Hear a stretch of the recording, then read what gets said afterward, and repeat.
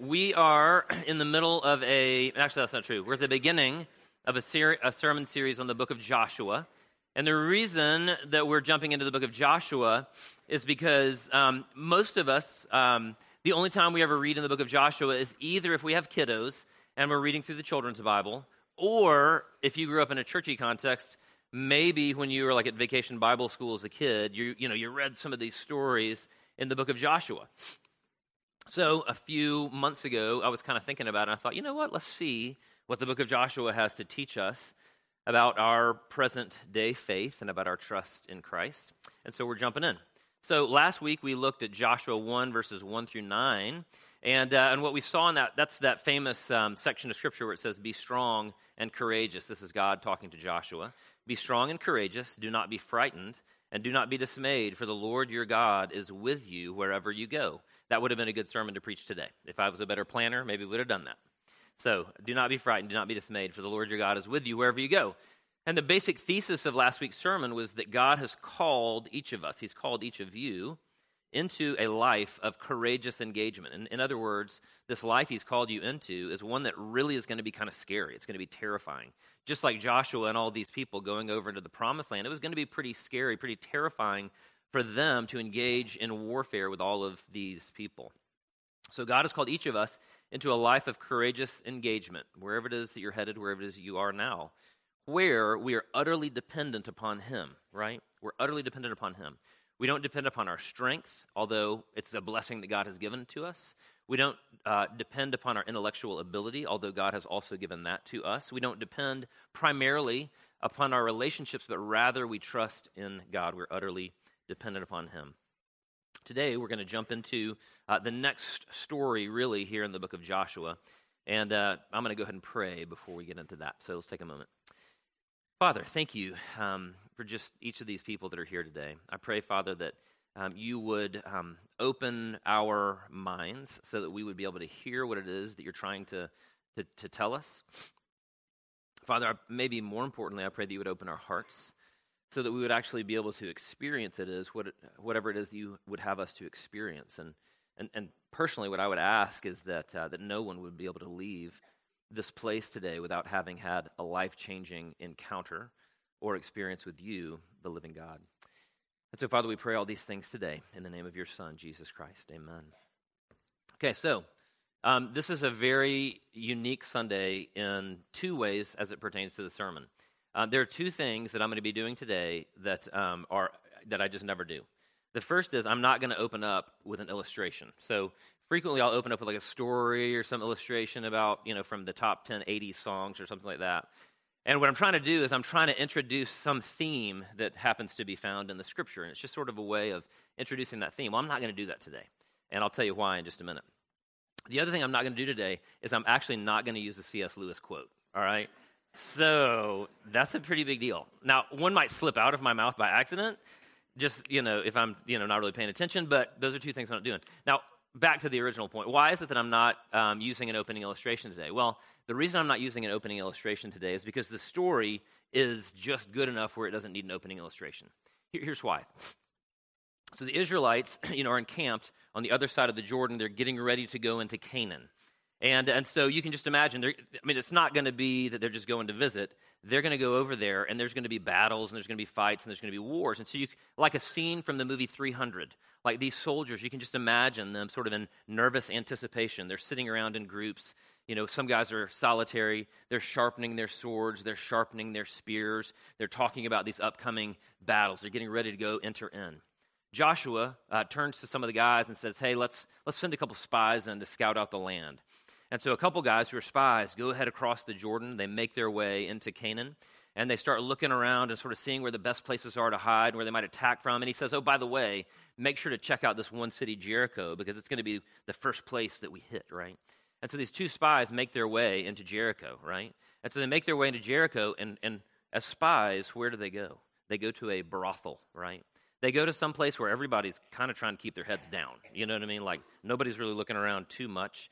And it's also a place where maybe where they can get some information.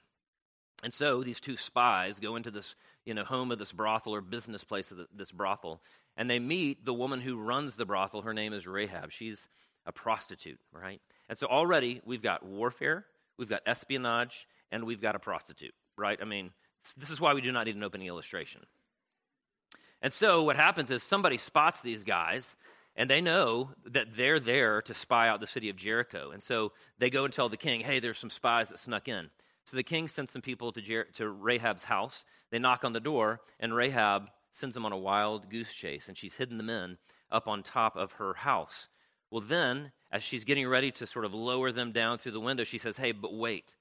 I want to make a deal with you because I've shown you kindness. I want you to show me mercy as well, right? And so this is the story we're getting ready to jump into. It needs no illustration. And so just follow me, if you will, as we read, beginning in Joshua 2, verses 1 through 24. Then Joshua, son of Nun, again, this is Joshua who's recently been commissioned by God to be this new leader after Moses' death, the leader of the Israelites. Then Joshua, son of Nun, secretly sent 2 spies from Shittim. Go look over the land, he said, especially Jericho. So they went and entered the house of a prostitute named Rahab and stayed there. Now, a few things really quickly. One, this story is actually reminiscent of 40 years earlier when Moses sent 12 spies into the land of Canaan. If you remember, 10 of the spies came back and they said, it's impossible. There are giants over there, right? They have walled cities. They have advanced warfare. There's no way we can win that battle. Only 2 of the 12 spies came back and said, no, God is with us. We can do it. One of those was Caleb. The other was Joshua, right? So apparently for Joshua, only 2 spies are needed. Good point there. Shittim, this town they move out from, is significant as well because in Numbers 25, we read about a group of Israelite men who engaged in immoral behavior with the Moabite women in the context of worshiping Baal. In other words, they're hanging out there in this town, and there's some Moabite women who are relatively attractive, and they say, hey, we want you to come to this feast, this religious feast of Baal. And when they engage in this sort of joining in this feast, what the text tells us is it says they literally prostituted themselves for their immoral behavior with these women. So the mention of this place is in regards to sort of the main character of the story, and the contrast of it with Rahab is probably very intentional. The third thing to notice, it's possible that the spies went to this brothel, right, to Rahab's home or place of business. It's possible they went for immoral reasons, right? But just back in the reference to Shittim. But I don't think so. In fact, the reason I don't think so is because the Bible never lets people off the hook. The Bible always shows and tells when people have failed. It's more likely that they went to Rahab's house, this brothel, because, again, it's a place where people are trying not to be seen. One final point. We aren't told the names of the spies in the story, and I think that's actually significant. And I think the reason that we're not told the names of the spies in the story is because the author of this text, and ultimately God, wants us to keep our eyes on the main character, who in this case is this woman, a Baal-worshiping prostitute named Rahab. She is the central heroine of this story. Verse 2. The king of Jericho was told, look, some of the Israelites have come here tonight to spy out the land. So the king of Jericho sent this message to Rahab. Bring out the men who came to you and entered your house because they've come to spy on the whole land. And so all of a sudden, the intrigue in this story heightens, right? It was already pretty heightened already because they're getting ready to invade. They already are sneaking around as spies, but it heightens because the spies have been spotted. Somebody turned them in and reported them to the king of Jericho, who sent men to capture them. They knock on the door. They confront Rahab, assuming. You put yourself in Rahab's shoes for just a moment and think about it. If she disobeys the king's orders and then she's found out, then she would have been killed as a traitor, right? And not only that, but then, on the other hand, if she turns the spies in and the Israelites win this upcoming battle, then she would have died as well. And so here's Rahab forced with making a choice. She's really between a rock and a hard place. I mean, just think about that tension for just a moment. Verse 4. Verse 4 says this, but the woman had taken the 2 men and hidden them. She said, yes, the men came to me, but I did not know where they'd come from. At dusk, when it was time to close the city gate, they left. I don't know which way they went. Go after them quickly, and you may catch up with them. But she had taken them up to the roof and hidden them under stalks of flax she had laid out on the roof. So the men set out in pursuit of the spies on the road that leads to the fords of the Jordan, and as soon as the pursuers had gone out, the gate was shut. Now let me just point out something here. it appears that this is not Rahab's first rodeo, right? This is not the first time that she's been in this kind of tricky situation.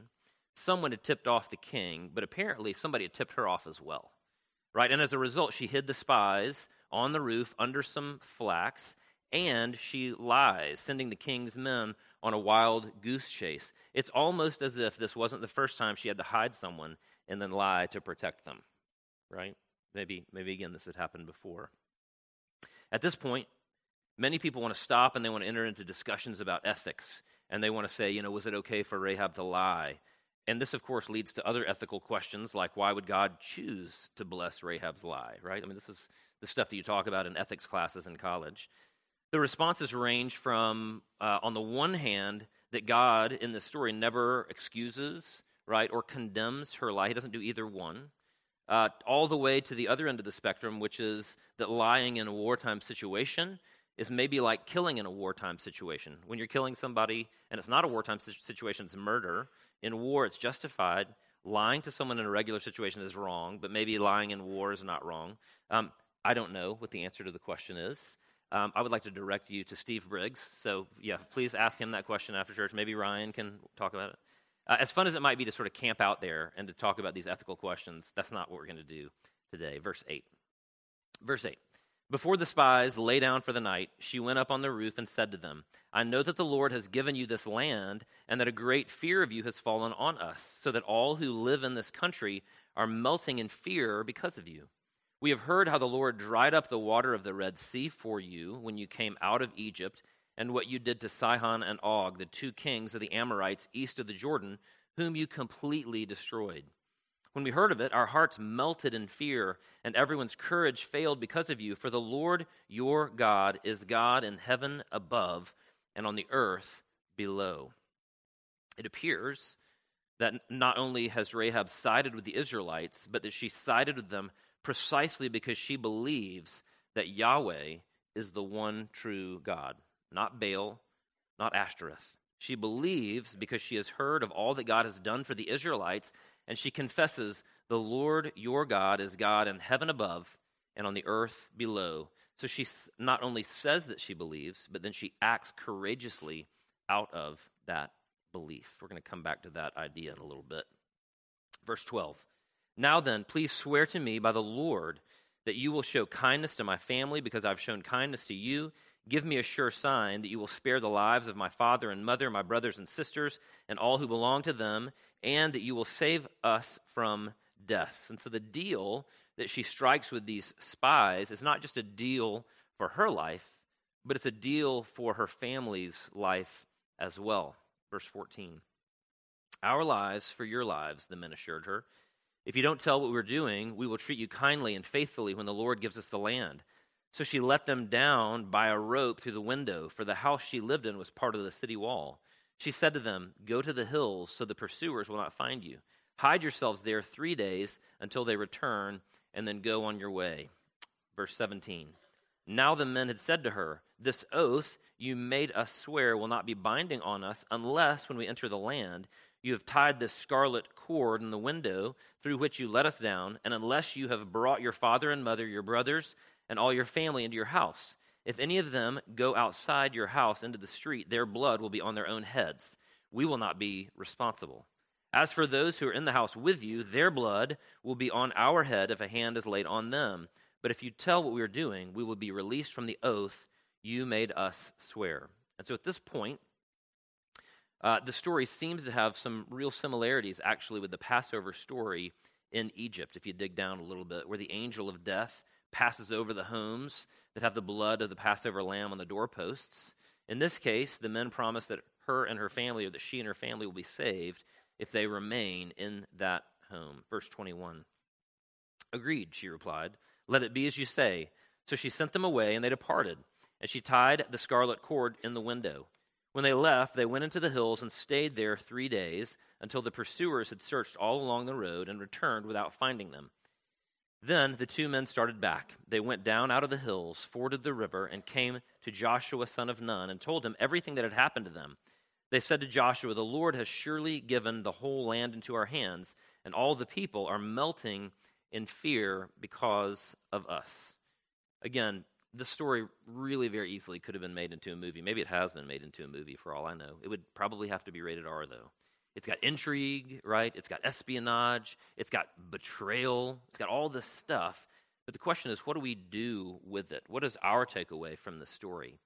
Well, I'm going to say this today, and of course, we could talk about a lot of different things, but the primary thing I want you guys to walk away with today is the following. It's this. It's that God saves broken people. Steve mentioned it this morning. God saves broken people who believe and trust in him, and then he does marvelous things in their lives, right? That was true for Rahab. It's true for you guys as well. Let's look at the very first part of that. God saves broken people. Verse 1. Then Joshua, son of Nun, secretly sent 2 spies from Shittim. That's again a reminder of the prostitution that they were involved in with the Moabite women, the immoral behavior they were involved in with the Moabite women. Go look over the land, he said, especially Jericho. So they went and entered the house of a prostitute named Rahab, and they stayed there. So often, prostitution has been called the oldest profession, right? And you can guess why. Unfortunately, it's been around for a very, very long time, and the Bible very clearly condemns it, not only for the prostitute, but for the one obviously visiting the prostitute as well. And I think the reason it's wrong is because prostitution takes something that should be sacred, sexuality, and turns it into a commodity or something to be consumed. And like all sins, it ultimately makes both parties less human, right? It makes you less human, less of who God designed you to be. And because God hates self-destructive activity or human destructive activity, it is a sin. That was true 3,700 years ago, and it's true today. Prostitutes, however, are not out of the reach of God's mercy. In fact, Jesus, if you remember, in the New Testament says this. He says, I tell you the truth. Again, he's talking to a crowd, talking to Pharisees who are the religious guys. And he says, I tell you the truth. Tax collectors and the prostitutes are entering the kingdom of God ahead of you, right? That's probably not just true 2,000 years ago when Jesus was talking. It's probably actually true today, right? Let that sink in a little bit. For John came to show you the way of righteousness, and you did not believe him. But the tax collectors and the prostitutes did. And even after you saw this, you did not repent and believe in him. And so part of what is being communicated here is that God saves broken people, right? It's the ones who don't know their brokenness that are ultimately lost and separate from God. Jesus told a parable that illustrated this point in Luke chapter 18. And it's this parable that he tells about a Pharisee, a church guy, a pastor type, a religious person, and a tax collector, a rebel and a scoundrel. And listen to what Jesus sort of talks about in the story. Luke 18, verse 9. It's not going to be up on the screen. To some who were confident of their own righteousness. Some who were confident of their own righteousness. Sounds like some of us. And looked down on everybody else. Jesus told this parable. 2 men went up to the temple to pray. One a Pharisee and the other a tax collector. The Pharisee stood by himself and prayed, God, I thank you that I am not like other people, robbers, evildoers, adulterers, or even like this tax collector. I fast twice a week and give 1/10 of all I get. But the tax collector, the irreligious guy, on the other hand, the tax collector stood at a distance. He would not even look up to heaven, but he beat his breast and said, God, have mercy on me, a sinner. One of my favorite prayers in the Bible. We can all pray it very easily and remember it. God, have mercy on me, a sinner. Jesus then says, I tell you the truth that this man, the tax collector, rather than the other, went home justified before God. For all those who exalt themselves will be humbled, and those who humble themselves will be exalted. Now, believe it or not, this is good news for many of us today. For others, it's actually a little bit of a wake-up call, because it's not only your sin that's a barrier to God, it's also your self-righteousness, right?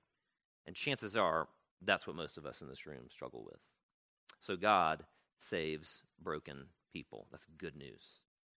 The next piece we're going to talk about is that it's not just that he saves broken people, but he saves broken people who believe in and trust in him, and then he does marvelous things in their lives. Look at verses 9 and 11. I know that the Lord has given you this land, and that a great fear of you has fallen on us, so that all who live in this country are melting in fear because of you. When we heard of it, our hearts melted in fear, and everyone's courage failed because of you. For the Lord your God is God in heaven above and on earth below." Now, here's what's really interesting about this passage. What's interesting here is that Rahab, as she's talking about God, doesn't use the generic term for God, El, which would have been sort of like, hey, I believe in God. But rather, she uses God's covenant name, Yahweh, here. And so her confession isn't just a confession that God exists, but her confession is that I believe that Yahweh is the only God. In other words, she says, your God is God in heaven above and on the earth below. Rahab believed in the one true God, and what's more important here is that not only did she believe in him, but she trusted in God, Yahweh, for her salvation. That's why she's listed in what is called the Hall of Faith in Hebrews 11. She's also mentioned in James 2:25, where we read about her. In the same way, was not even Rahab the prostitute considered righteous for what she did when she gave lodging to the spies and sent them off in a different direction? As the body without the spirit is dead, so faith without deeds is dead.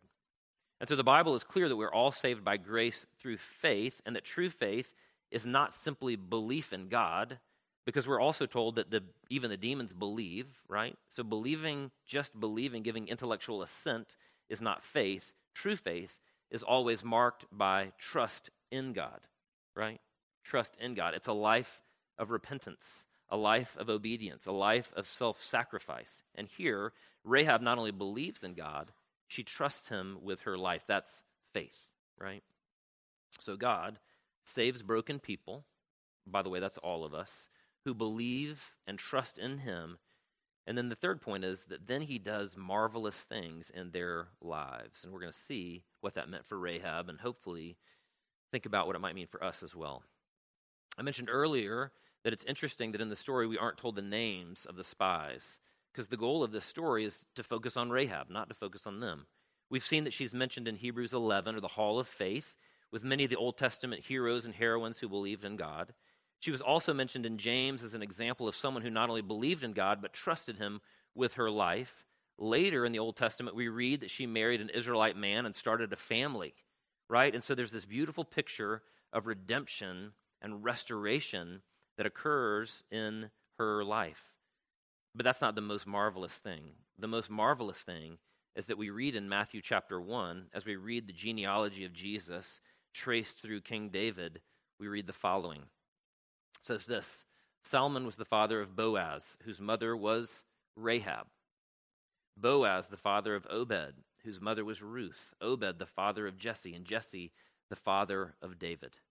And so here's Rahab in the genealogy, the lineage of Jesus, in the lineage of King David. Rahab, the former Baal-worshiping prostitute, becomes the great-great-grandmother of King David, and it's from her family line that Jesus comes into the world to save the world from its sin, right?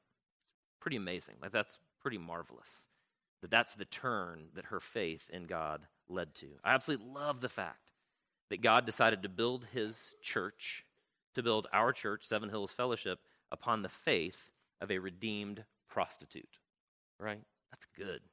I mean, that is really, really amazing. When I was in college, I went to Covenant College up on Lookout Mountain, and maybe my sophomore year, there's a man named Tony Campolo that came to speak at Covenant College in our chapel service, and he is a sociology, or was a sociology professor at Eastern College, which is up in Pennsylvania, and so he was telling the story in his chapel talk. He said, I had flown from Pennsylvania all the way to Honolulu, Hawaii, to speak as a sociologist. And those of you guys, who know, when you go just fly to California, there's a 3-hour time difference. And so if you usually wake up at say 6 a.m. in the morning, you're waking up at 3 a.m. in California. And I'm not sure how much earlier it is in Honolulu, but it's a lot. Anyway, the point is, Tony Campolo is telling the story, and he's saying, I flew all the way from Pennsylvania out to Honolulu. He got there, he said, I slept for a couple hours, but I woke up because it was like 10 o'clock Eastern. And he said, I was hungry. And so he said, I walked out of my hotel room and was kind of looking for someplace that might be open. It was 3 a.m. at the time. So walked around, everything was closed. And he said, down a side street, I saw a sign for a diner. And he said, I walked down the side street and put my hand on the diner, looked in there, and there was a person or two, and he opened the door and he walked in. Again, it's 3 a.m. It's what he called a greasy spoon. It's one of those places where everything's just a little dirty, a little musty. It smells like fried food and cigarettes, But he was hungry, so he said he sat down at the bar, and he said this big kind of guy who looked a little filthy came out and said, "What do you want?" And Tony Campolo said he looked down at the menu, and it was one of those plastic menus, and it had like some dried egg on it, and some mustard and ketchup. And he's like, "I didn't touch the menu." He said, "I'll have a cup of coffee and a donut." And he says that the guy who owned, or came out to, wait on him, he said he had this dirty apron on. And when he asked for the donut, he said the guy looked at his hand and wiped it on his apron, and he reached down and grabbed this donut, and he handed it to him. And Tony Campolo was like, "All right." And he said just a second later, he said this group of 8 or 9 women came in, and he said it was apparent that these were not just any women, but these were prostitutes. And so he said he was sitting at the bar at 3 a.m. in Honolulu drinking his coffee as this Christian sociologist, and he's surrounded by prostitutes, and he said, "I just tried to make myself small." You know what I mean? Just tried to shrink. And he said, as he was sort of trying to make himself small, he heard these ladies talking, and he said one of them was a couple seats away from him, and he heard her say, "Hey, tomorrow is my birthday." And the ladies are like, "Oh, what's your birthday? Great." And the lady goes, "Yeah, it's my 39th birthday." And she said, "I've never had a birthday party. I've never had a birthday party." And some of the other ladies, and again, you can imagine they're a little crusty, a little coarse. All of their lives have been hard. And one of the ladies sort of sarcastically said, "What do you want us to do about it?" And the lady said, "I don't expect anything. I'm just letting you know." And so a few minutes later, the ladies get up and leave, and Tony's sitting there at the bar again. He's heard this interaction. And he talks to the guy who, is wiping his hands on his shirt, and he says, "Hey, what's that lady's name?" And he goes, "Oh, that's Agnes." And Tony said, "Well, hey, I heard her mention that it's her birthday." He said, "What would you think if maybe tomorrow night, we throw a birthday party for her?" And the guy goes, "Yeah, they come in every night around 3:30. He said, "That's brilliant." And so Tony says, "Yeah, well, I'll go to the store and I'll buy, streamers and a sign and all this stuff." And then Tony says, "I'll buy a cake." And the guy goes, No, that's my deal. I'll make the cake." And Tony's like, "Okay, gross." Anyway. So next night rolled around. Tony gets there at 2:45, decorates the diner, all these streamers and signs everywhere. "Happy birthday, Agnes." The man's wife, who works at the diner, has gotten the word out among sort of all the people that frequent the diner that they're going to throw a birthday party for Agnes. And he said, that he's there, and everybody's supposed to show up at 3:15 because they know that she's getting there around 3:30. And so he said, "Here I am, this Christian sociology professor in this nasty, dirty spoon diner, and there are like, 27 prostitutes, and I'm just crammed in there." And then Agnes walks in with all of her other crew, and at the same time, everybody yells, "Surprise!" Right? And he said, you could just hear a pin drop. That Agnes just sort of stood there, and he said she just kind of looked down at the floor, and she was shocked. And he said she just sort of was, playing with her hands a little bit. She didn't know what to do. And then the guy whose name was Harry that made the cake, that ran the restaurant, came out with this cake full of candles that said, "Happy birthday, Agnes." And he walked over to her, and he said, "All right, Agnes, blow out the candles." And Tony Campolo said that it was when she saw the cake that she just, started weeping. And she just wept and was, everybody was kind of quiet. And Harry, sort of in his gruff way, said, "Come on, Agnes, blow out the candles." And she couldn't do it because she's just crying. And so Harry goes, "Well, I'll do it." And so he blew out the candles for her. And then his wife brought out a knife, and Harry, the rough guy, says, "Hey, cut the cake, Agnes, cut the cake." And again, she just stood there. She was just weeping. She couldn't move. And so she looked at Tony, who was kind of standing there, and she goes, "Hey, mister, do I have to cut the cake?" And he goes, "It's your cake. You can do whatever you want to with it." She says, "Well, I'd love to show it to my mom." And Tony says, "You got to do it right now?" And she's like, "Yeah, she's just 2 doors down." And so she takes the cake and leaves, and it goes to show this birthday cake to her mom, who's 2 doors down. And while, she leaves, Tony again says there's just silence in the room because nobody knows what to do. And so nobody knows yet that he's a Christian. They just think he's a sociology professor. And so he says, at that moment, I yelled out to everybody, "Hey, let's pray for Agnes." And so he said a prayer, and he, prayed.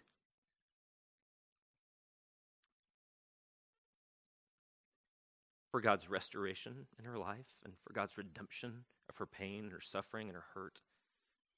And after he finished praying, he said he looked up and the guy Harry was about 8 inches from his face, the big dirty guy. And he goes, "Hey, Campolo," he said, "you told me you're a sociology professor. You're a pastor." And Tony goes, "No, I wasn't." He said, and anyway, and then Harry goes, "Well, he said, what kind of church do you go to?" And Tony says, in a split instance, he said, God just sort of gave me these words. He said, "I go to the kind of church that throws birthday parties for prostitutes at 3 a.m. in the morning." And Harry responded, he said, "No, you don't. I'd join a church like that." Right? And that's the message for today, is that God decided to build his church, this church, upon the faith of a redeemed prostitute, right? God chose to build his church upon the faith of redeemed, very, very broken people, right? And to be honest with you, the Bible talks about heaven, and part of heaven is a celebration. It's a feast, right? And it's a place where God celebrates us and celebrates his son, obviously.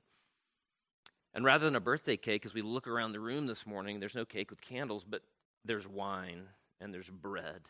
And this wine and the bread symbolize this great feast that we will celebrate in heaven, right? It's this idea that all of us who are sinners and all of us who are broken, sexually broken by addiction, broken by dishonesty, broken by placing our identity in things other than God, that all of us who are broken get invited to this great feast, right? Where we get to sit down at the table. And the declaration is, you are forgiven, right? Because of the perfect life, death, and resurrection of my son, Jesus. Because of your faith and trust in him, you're forgiven, you're right. And not only that, but you're welcomed into the family of God, right? So this meal today, again, of bread and wine, it means so many things. But what it means, maybe more than anything else, is that you are right with God because you trust in Christ alone for your salvation, and that you believe that it's through Jesus that he's your only hope, that he's made you right.